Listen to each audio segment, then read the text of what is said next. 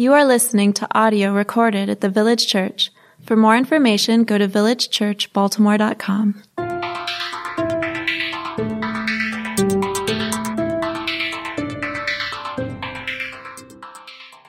So the scripture today is Genesis 1, verses 26 through 28.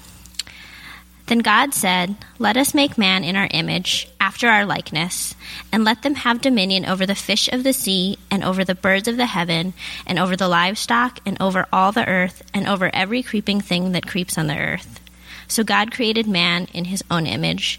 In the image of God he created them. Male and female he created them. And God blessed them. And God said to them, "Be fruitful and multiply, and fill the earth, and subdue it, and have dominion over the fish of the sea, and over the birds of the heavens, and over every living thing that moves on the earth." Thank you, Nicole.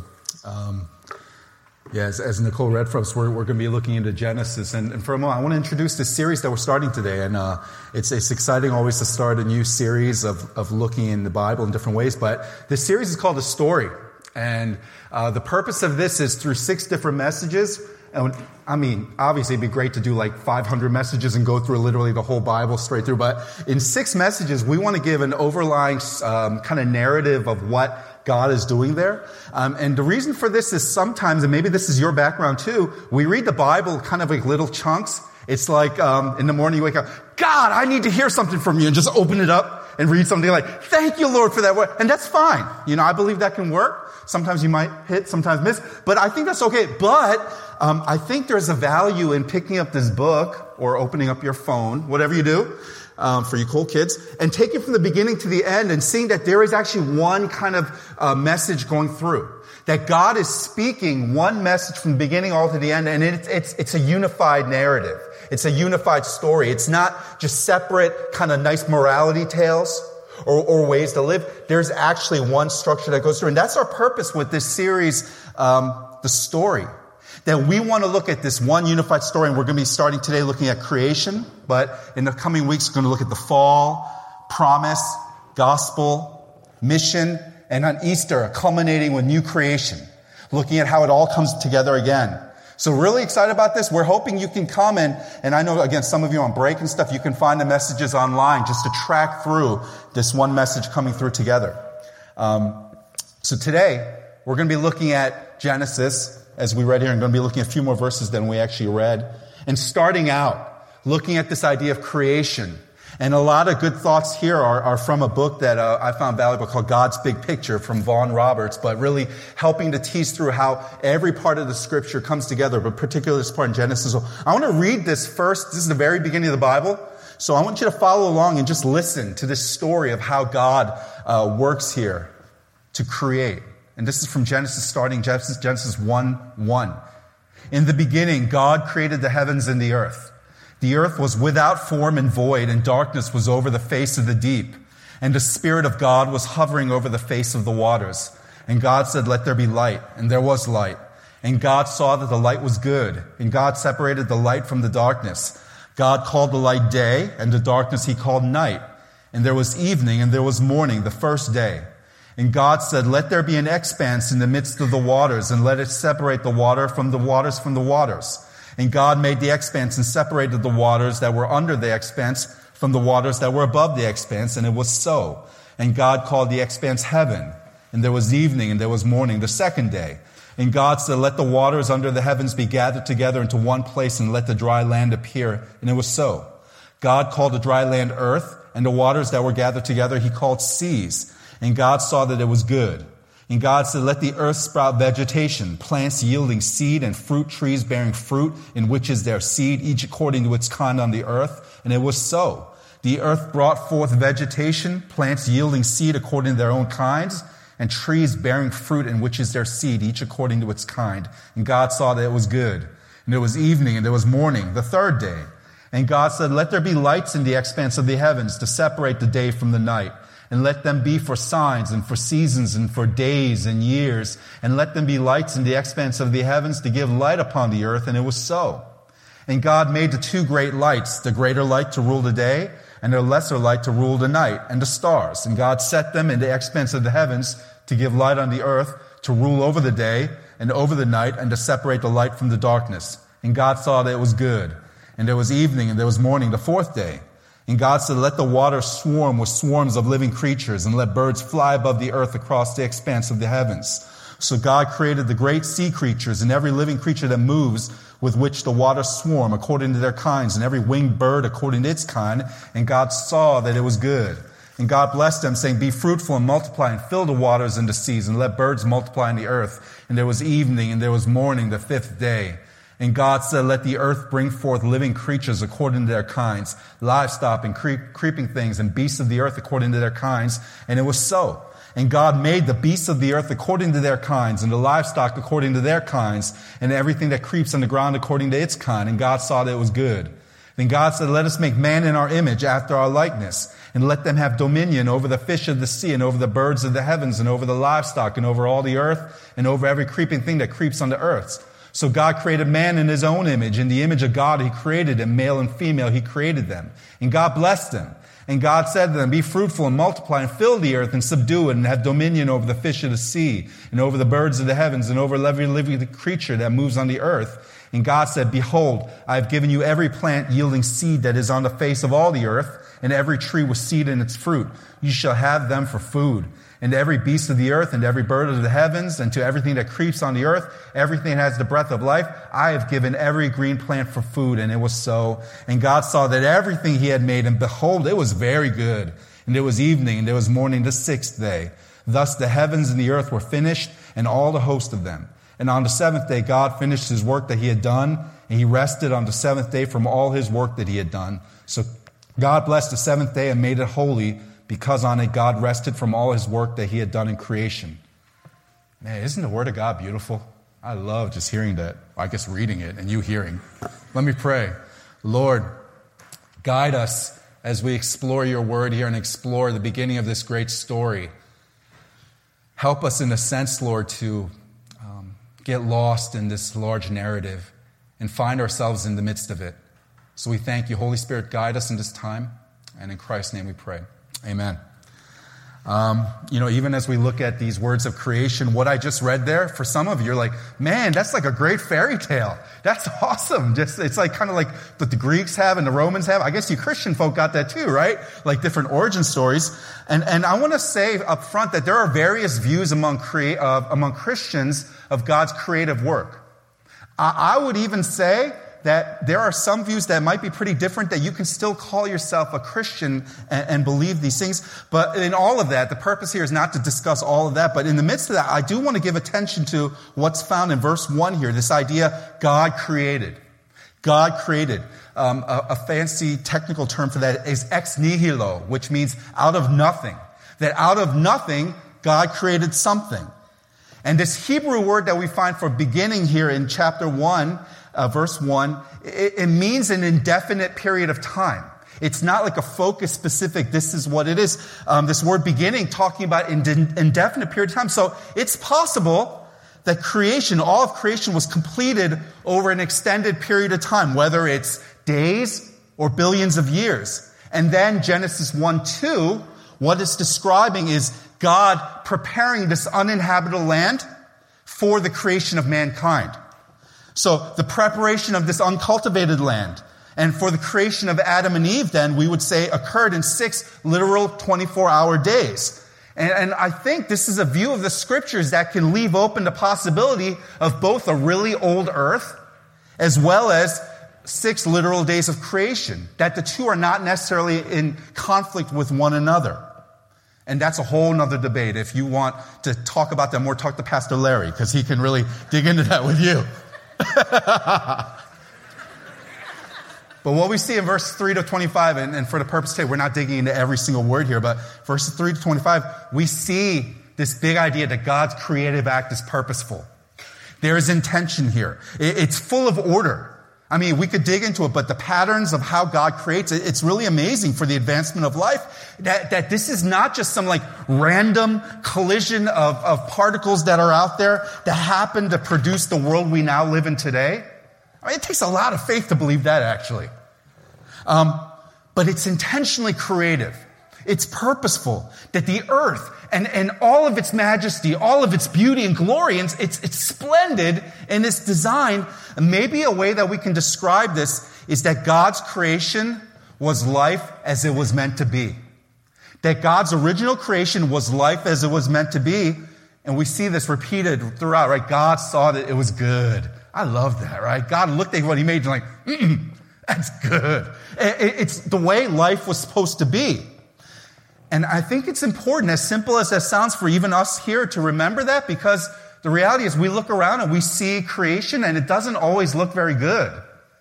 Sometimes people, right? Sometimes we look at what God made and we're like, man, it kind of stinks. And we're going to look in more of that next week, but that's a result of this thing called the fall. That sin entered the world and took what was beautiful and perfect and marred it. But for us to really understand God's goal in his story, if we're going to take this whole book, look at this whole narrative here, we have to view it through this lens of God's purpose, of taking that original, what was right, that went horribly wrong, and making it right again. That was God's purpose in his story. And I'm going to say this, it'll help us, I think, to avoid sometimes like really simplistic approaches to God and to the Bible and the story. And I want to be really clear. You got to listen to all of this, right? Sometimes I'll talk with people, and I don't think anyone in our church actually, maybe you just don't say it, but sometimes like, you know what? This whole Christian thing is just about going to heaven, right? Ultimately, forget all this like junk about caring for all the creation care. That's just a bunch of mumbo jumbo. Who cares about things like social stuff or politics or race? All that's just ridiculous. The goal is that we got to find a way to get to heaven, and God has given good news so that we can do that. None of this matters. It's all going to burn. Ultimately, it's just about going to heaven and knowing that.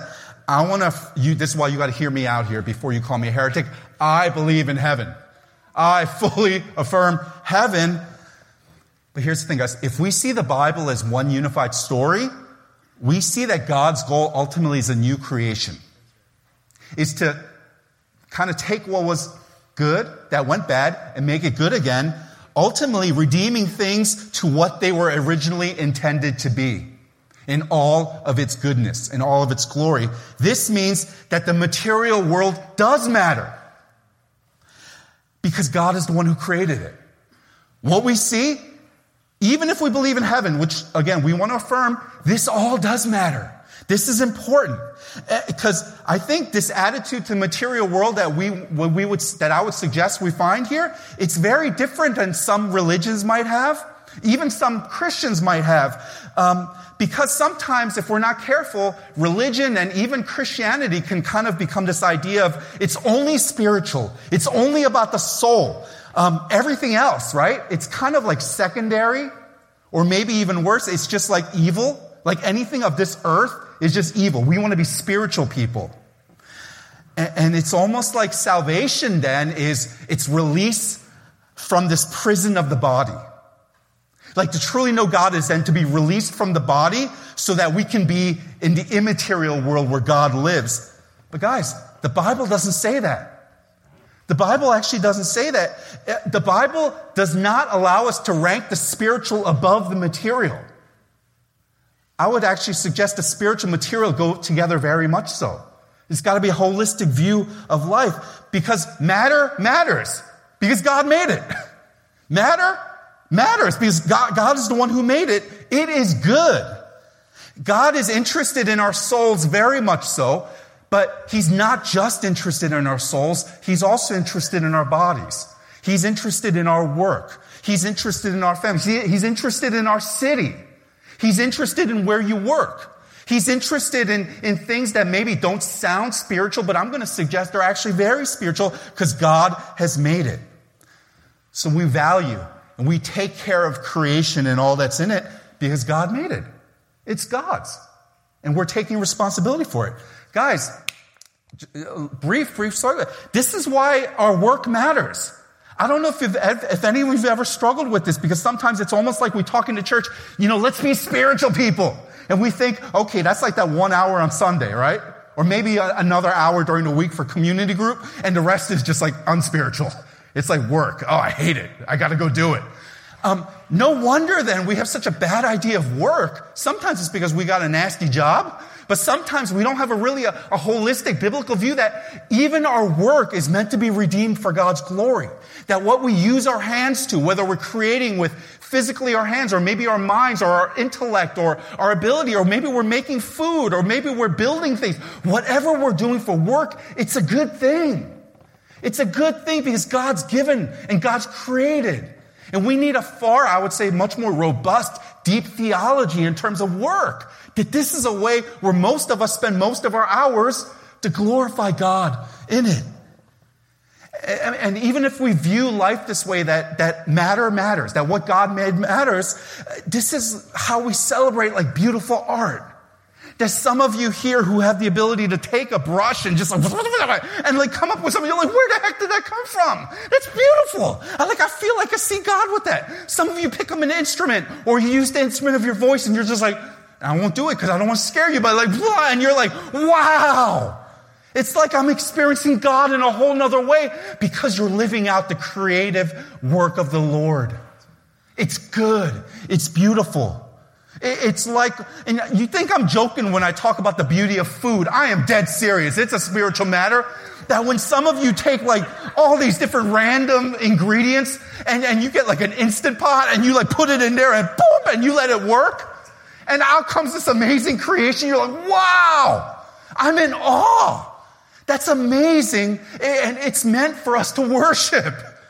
And you think I worship a little too much at the altar of the dinner plate, but it's beautiful. Because we're meant to look at the creative order and say, wow, isn't God good? Isn't that amazing that God makes these things so that we could honor and worship Him? So all that God has made is good, and as splendid as all of the design of creation is, we find that the ultimate expression of God's creation is in humankind. Right here. This is God's ultimate expression of His creative order. Verse 27. So God created man in His own image. In the image of God, He created him. Male and female, He created them. I read one quote recently in preparation here. It said, and this was a pretty smart person, was saying, human beings are animals. They are sometimes monsters, sometimes magnificent, but always animals. I mean, in some sense, he's kind of correct, I guess, a little bit, because we are creatures. I mean, we're made on the same day of creation as all the animals. And the truth is, some of us, we all got nose, and animals got nose. We got 2 eyes. It's not like we're totally different.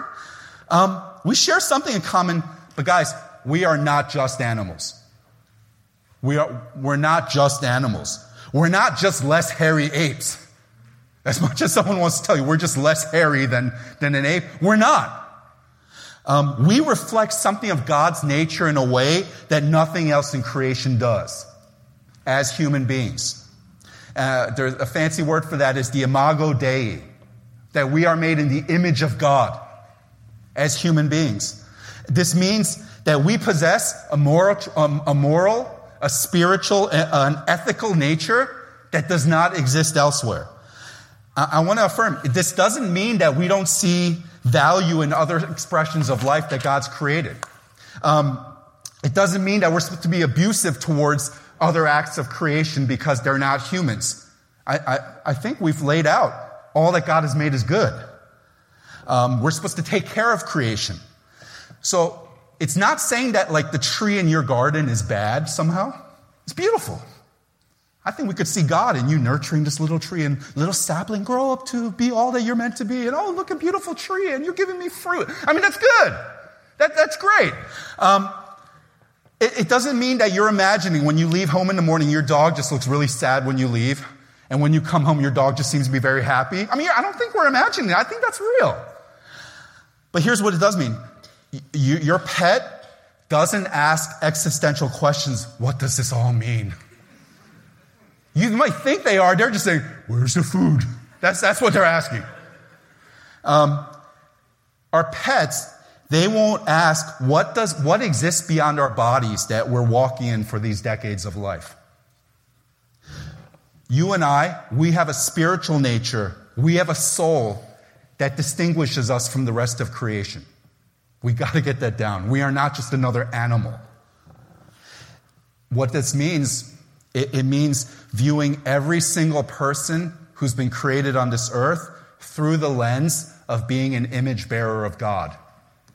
It means looking at every single person who's been born on this earth through the idea they reflect the image of God in who they are. It might be really marred. It might be really distorted. It might be one of those mirrors that some of us have that got cracks all through it, but it's still in the image of God. And I think as people who would say we follow Christ, as we look at people that way, particularly so for certain populations for whom life has become devalued for different reasons in our society. I think that's the call we have to view people. One example, the unborn. I think as we look at the unborn, as we consider science, and science is helpful in these ways, I think demonstrating that at the moment of conception, just some facts, that when the sperm hits the egg, there is a new life. There is a new genetic code. There is a new being that possesses 46 chromosomes that are distinct from mother and from father. There is a new human being, albeit a really tiny one, that's still being formed, but there is a new life there. Science says that at 8 weeks in the womb, this baby is sucking her thumb. That she's recoiling from pricking. That she's fearful of pain. And technology now allows you to see these things that we just didn't know in generations past. That she responds to sound. And this is in the womb. That all of her organs are present. Her brain is functioning. Her heart is pumping. Her liver is making blood cells. Her kidneys, they're cleaning fluid. She has fingerprints at 8 weeks. There is a life there made in the image of God. And I'm really mindful, and I can scan faces as well, that even as I say this, we live in a cultural climate that is probably about as politically charged as I can remember in my few short years. That even saying these kinds of things, we automatically go to kind of like preconceived notions of political platforms. And I think talking about, like, say, the unborn, for instance, we automatically go to messages, I think, that have sometimes been hijacked for political uses. And some of us, we might realistically even be sitting here, be tempted to shut down, say, oh, okay, this is one of those. I'm not for this. I really want to hope and is sincerely welcoming, try not to do that. My hope is that we don't do that. Rather, whatever philosophy we have about life, whatever ideology, maybe whatever inclinations that we would lean toward, my hope for all of us here is that we would sincerely seek to understand the nature of God's creation and the value that He has for all He has made as those made in the image of God. Again, we might differ on the expression of it, but we need to dig in. What does it mean that we view life as those not just from happenstance, but made in the image of God? Because I'm going to suggest that if we fully embrace this concept of God's image bearers, and I'm going to push a little bit here, advocating for life, it cannot suddenly cease once a baby exits a woman's birth canal. If we truly want to view people through the lens of the image of God, being an advocate of life can't suddenly stop when a child exits a couple inches from a woman's birth canal. It's got to be a holistic thing. It's got to be a holistic looking at life, looking at all image bearers of God. As others far smarter than me have said, if life is going to be valued, it's got to be from the womb to the tomb.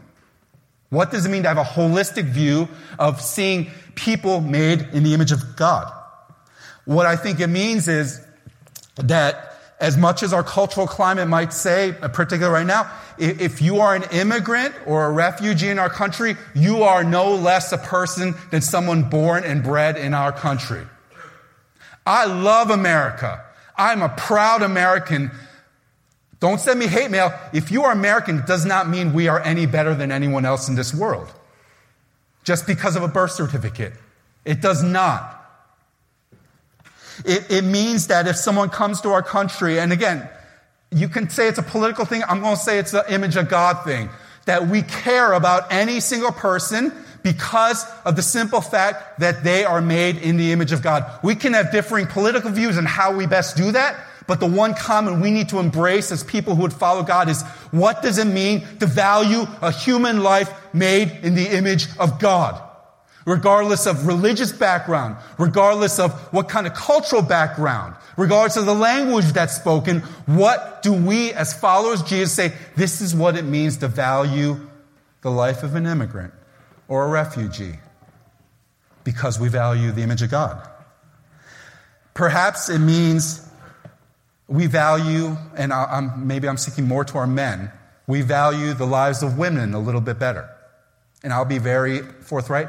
That's been a big area of continual development for me because I didn't realize how much inner, I don't know how to say this. I didn't have a good view of women. And I didn't even realize how deep it was in me. It was just ingrained from different cultural reasons. And for me, part of getting a better understanding of the Imago Dei, the image of God, was recognizing, you know what? I need to celebrate what women are as distinct, unique, beautiful creations of God, made to be who they are. Don't judge me, but I was watching that one show on Netflix, the old one that came out last year, People vs. O.J. Don't judge me.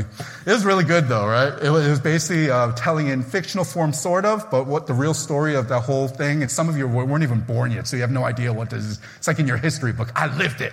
I was watching the NBA Finals when it happened. I remember the white Bronco. Anyway, a lot of stuff, but one thing that stood out to me was the main prosecutor, Marcia Clark. I just remember during the actual trials and stuff thinking, man, she's just horrible. Man, she's just got bad attitudes and she's like mean.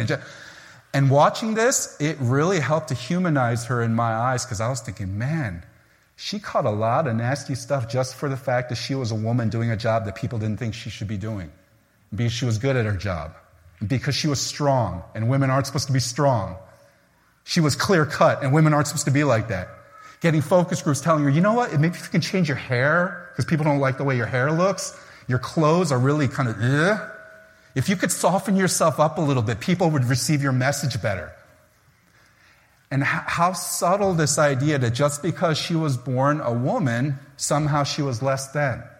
And again, I'm assuming if you're a woman in here, you love being a woman, so praise God.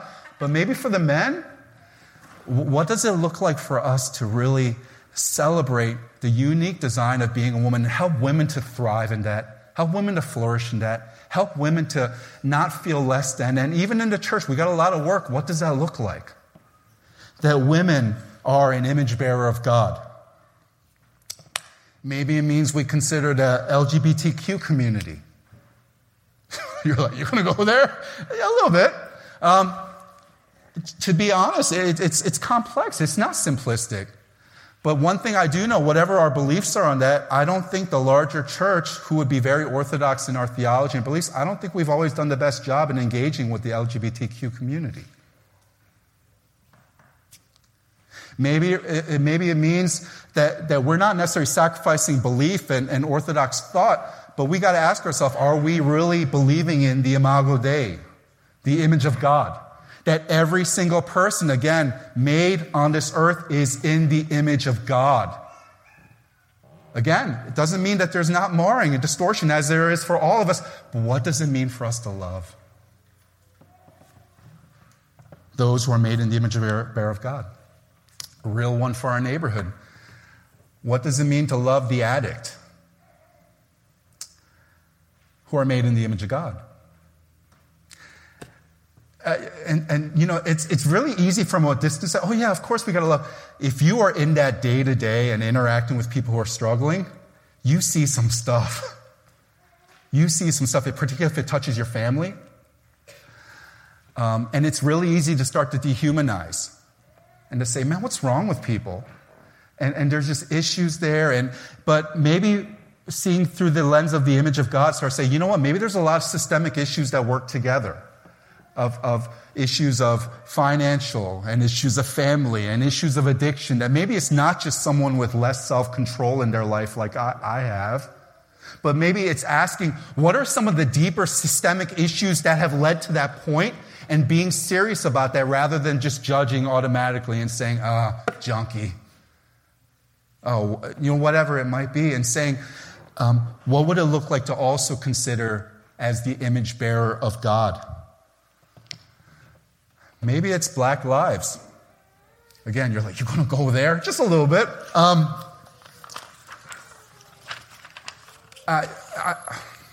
We got to be really clear. It doesn't matter when we say Black Lives Matter. It doesn't mean that only Black Lives Matter. I think most of us are nuanced enough to understand that. Right? Some people get really mad when you start talking about Black lives, like, why do they only matter? We're not saying they only matter. But it's saying Black lives matter too. Because we've got to acknowledge in our history, especially if you're American, and if you're not American, you can ignore me for it. If you're American, our cultural heritage is that we have not done a good job as a nation of understanding some of the systemic issues that have been part of the Black experience. And again, even saying the Black experience as if it's one thing for everyone. It's not. But most Black people who've come to this nation were not coming to vacation or as immigrants. It was through slave trade. There was old Jim Crow, new Jim Crow. There's a lot of factors out there. And again, the goal of this message is not to dig into all that, but it's to say, as a church, I don't know if we've always, I'm not just saying our church, but just as the big church, I don't think we've always done the best job of saying, you know what? Lives do matter, even Black lives. And what does it look like for us to say, yes, someone's color of skin are made in the image of God. There's beauty there. Here's what I'm saying, and don't get mad because I didn't mention something. You're like, what about this life? I only got like how many minutes here, right? Here's what I'm saying. As people who walk in the redemption of God's creation in Christ, we must be a people committed to the flourishing of all image bearers of God. Amen? If we walk in Christ, we must be committed to the flourishing of all image bearers of God. Here's a way you can tell if you're starting to walk maybe along this journey. If you start getting some people mad at you for different things. Again, not that you should go out looking for enemies. That's not our point. Don't be dumb. But if you've got people who just celebrate every single opinion you have about, maybe your idea of flourishing is kind of limited in scope. So maybe some people say, I love how you advocate for the unborn. That's the Christian view of life. Oh, I don't like the way you talk about that group of people, though. That's like liberal nonsense. Blech. Church doesn't need to talk about that. Maybe we need to ask God to broaden our view of what human flourishing looks like. And to say, if we're going to press into this, if we're going to live in this, if our goal is to work towards these things, we need to ask, how can we help all of God's creation to discover and experience who they were intended to be as those made in God's image? Both materially as well as spiritually. And I'm hoping you're seeing that we cannot so easily separate those two things, material and spiritual. So, I love what I'm seeing with some of our community groups at the church. I think even yesterday morning, a bunch of our folks were helping out at a shelter, working with the group and cooking and getting food ready. I know some of our groups have put together care packages for the homeless population. That's tremendous. And I want you to know, that's not just being a do-gooder, but that's actually believing in the image of God. And saying, it matters what I do for people's material means. It matters if I give a piece of bread in the name of Jesus. It matters if I help someone get on their feet because it's in the name of Jesus. It matters if I help someone to resettle into a new country because matters. It matters what I do. But this is also critical why we have to ask, where do we place our hope for in the ultimate flourishing of creation? Because I'm going to suggest, apart from God, we all, every single one of us, we seek our flourishing in things other than God. And what it does is it leads us to a bad place. So without God, apart from Him, we're going to say we need to seek our flourishing in how successful we can be. Or we need to seek our flourishing in how good our relationships are. Or we need to seek our flourishing in how much money we can make. We need to seek our flourishing in how our appearance comes off. We need to seek our flourishing in really pressing into our racial identity. All those things might be good, but I'm going to suggest, apart from God, it's going to lead to frustration. Because we're not going to fully be all that we were created to be. And that's why we need to come back to creation. I love how the writer of Genesis, he ends his description of each of the other days with these words, and there was evening, and there was morning, the first, and then second, third day, right? That's how he does, right? There was evening, morning, and But notice that at the end of the seventh day, it doesn't end like that. It actually continues. It keeps going. In a sense, God has rested ever since in a living, continuing Sabbath. It's like seventh day just keeps on going. That it doesn't mean that God's not still actively working now and here. I mean, he continues to sustain his creation. I mean, without him, everything would fall apart. But when a job has been done perfectly, as God did in the garden, there's nothing more to do. It's done. It's not like he rested on the seventh day. All right, got to get back into it. Punch the clock. Back to day one. I mean, it's done. It's finished. It's good. And God then wants human beings to dwell with him in that seventh day mentality, living and sharing in his rest and enjoying the beauty and the perfection of creation. I mean, it's really an idyllic picture of life as was meant to be displayed in the garden. In some sense, it gives us how we're meant to live with God and his kingdom. That God's people, Adam and Eve here, they live in God's place, the Garden of Eden, under God's rule, and as a result, they enjoy God's blessings. And tragically, it's not long before everything is jacked up in human rebellion and sin, and we're going to learn more about that next week. But here's the good news. Ever since then, God has been working on this story to re-establish his kingdom and to invite a rebellious people back into a relationship with him. That he wants us to enjoy the purpose of creation. He wants us to enter into this perfect rest on that seventh day. And guys, this is our hope as a church. This is our hope as the people of God, that if we trust in Jesus, even in this fallen world. In Matthew 11:28, Jesus said, "Come to me, all you who are weary and burdened, and I will give you" what? Rest. It's what Jesus is promising. And as Christians, we can look forward to that ultimate new creation when it's just all rest. And you know rest doesn't just mean like taking a nap, right? That's what rest means to us now because we're all sleep deprived. Rest is just fully living out the way it was meant to be in full joy and completeness. The writer to the Hebrews in the New Testament, he points to the future with these encouraging words. He says, "There remains then a Sabbath rest for the people of God. For anyone who enters God's rest also rests from his own work, just as God did from his." Doesn't that bring you hope? That God is inviting us into this seventh day kind of idea of resting in him. And can I encourage us that would be the rest that we invite others to?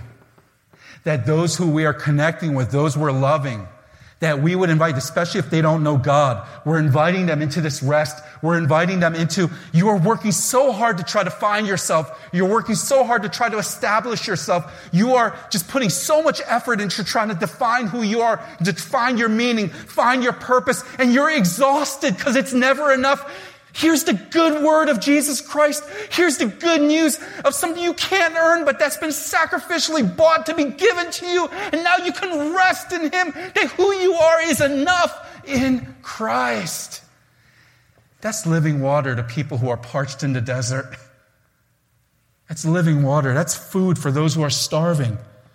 And to invite people to live out the way life was meant to be. So as much as we invite others, I want to invite you guys into that rest. And whether we follow Jesus here or not, I'm guessing some of us, our frustration in life was we're living life but not the way it was intended to be. And we're frustrated. And we're tired. And things just don't seem to be the way they're supposed to be. And maybe some of that is because we're not living life the way it was meant to be. I want to invite you to rest in Christ. Rest in this idea of what Jesus has done on this thing called a cross. That he himself in his own garden prayed and wept and agonized so that we could find the rest of the garden ourselves through Jesus' work. And that as we enter into life together, even as a church, that we start to remind one another, hey, this is what life is meant to be. This is how things are going to start making sense again. Don't be ruled by your work. Your success does not define you. Your beauty does not define you. Someone telling you they love you, yeah, that's great, but that does not ultimately define you. How much money you have in the bank, that does not define you. Your health, that does not define you. How many possessions you have, that does not define you. How many likes you get on Facebook, that does not define you. What defines you is knowing that you are made in the image of God. He loves you, even with all your warts. And He's going to remake you in the way that you were meant to be so that you can fully thrive in that. And the thing is, in this world, we're only going to get kind of a small taste of that. It's a good, beautiful taste, but it's pointing us to that eternal rest that's going to come, that it's going to be fully like that. And I'll invite you into that. I'm going to ask you to stand on that thought right now.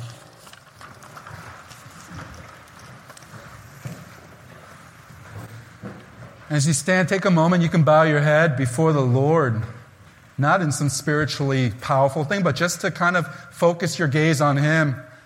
And can I just ask you, in what ways are you living life apart from God's design for what was meant to be good? And again, I want to be very careful to say, we want to be mindful to say it's not because you're doing something, that's why you're going through hard stuff. But sometimes, I think, being honest, it is. Have we gotten away from God's design for how life was meant to be lived? And I'll invite you right now to rest in Him. Rest from trying to find your identity as the best mom of the year. Rest from that grind of trying to succeed to be number one or whatever you're supposed to be in your profession. Rest from the pressure of trying to have the perfect family. Rest from trying to achieve the perfect look. Whatever it might be for you, can I invite you to rest and to know the good work of Jesus Christ and what He has done for you, ultimately to His death. That's how seriously He took it. And that He conquered sin and death and rose from a grave. Rest in that. So can you join me in praying right now and to remember the good work of Jesus Christ? Take a moment and pray that and find rest in Him. I know for some of you that feels like a mirage. You're like, rest? When's rest coming? It doesn't mean you're not going to be tired. Sometimes doing the work of God might very much take everything you have. But there's a deep rest that comes from knowing that you are beloved. Your life is not a mistake. I feel for some of us, you've been wrestling with wondering whether your life is a mistake, whether it would matter if you just suddenly were not here. The image of God says it does matter because you're not an accident. You're very purposely made, just as God makes all of His creation. Rest in that. Take a moment.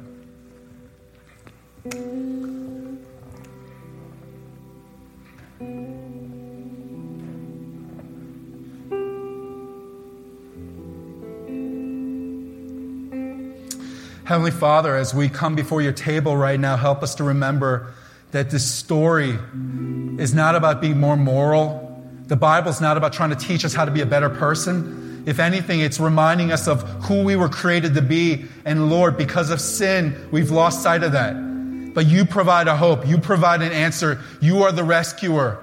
You've got a plan, and help us to step into that and live in that and fix our gaze on the one we love, Jesus, who loves us as we're made in God's image. And God, help us as we're here and just a room like this. I'm sure we're all over the spectrum of what it means to live in you. But help us, Lord, whether we know you or not, to be reminded of how we were made, maybe how we've fallen from that, yet how you will allow us to live in what you intended us to be in Jesus. So help us to remember your sacrifice, Lord, and find our delight in living in you. So help us, Lord, as we worship you. So I'll invite you. You can keep praying. You can pray with one another if you'd like. And during the time as we sing, I also invite you, if you're a Christian, to come up to the table. Be reminded of the sacrifice of Jesus, His body broken for us, His blood shed for us to forgive our sins. You can come up both aisles, take a piece of the wafer, dip into the cup right there, and remember the sacrificial death of Jesus and the life that's found in Him that gives us our identity. So let's pray, respond, receive communion, sing, however we need to do. And let's, maybe big reminder, just be reminded God knows you. God loves you. He made you. He wants you to find joy and delight in Him.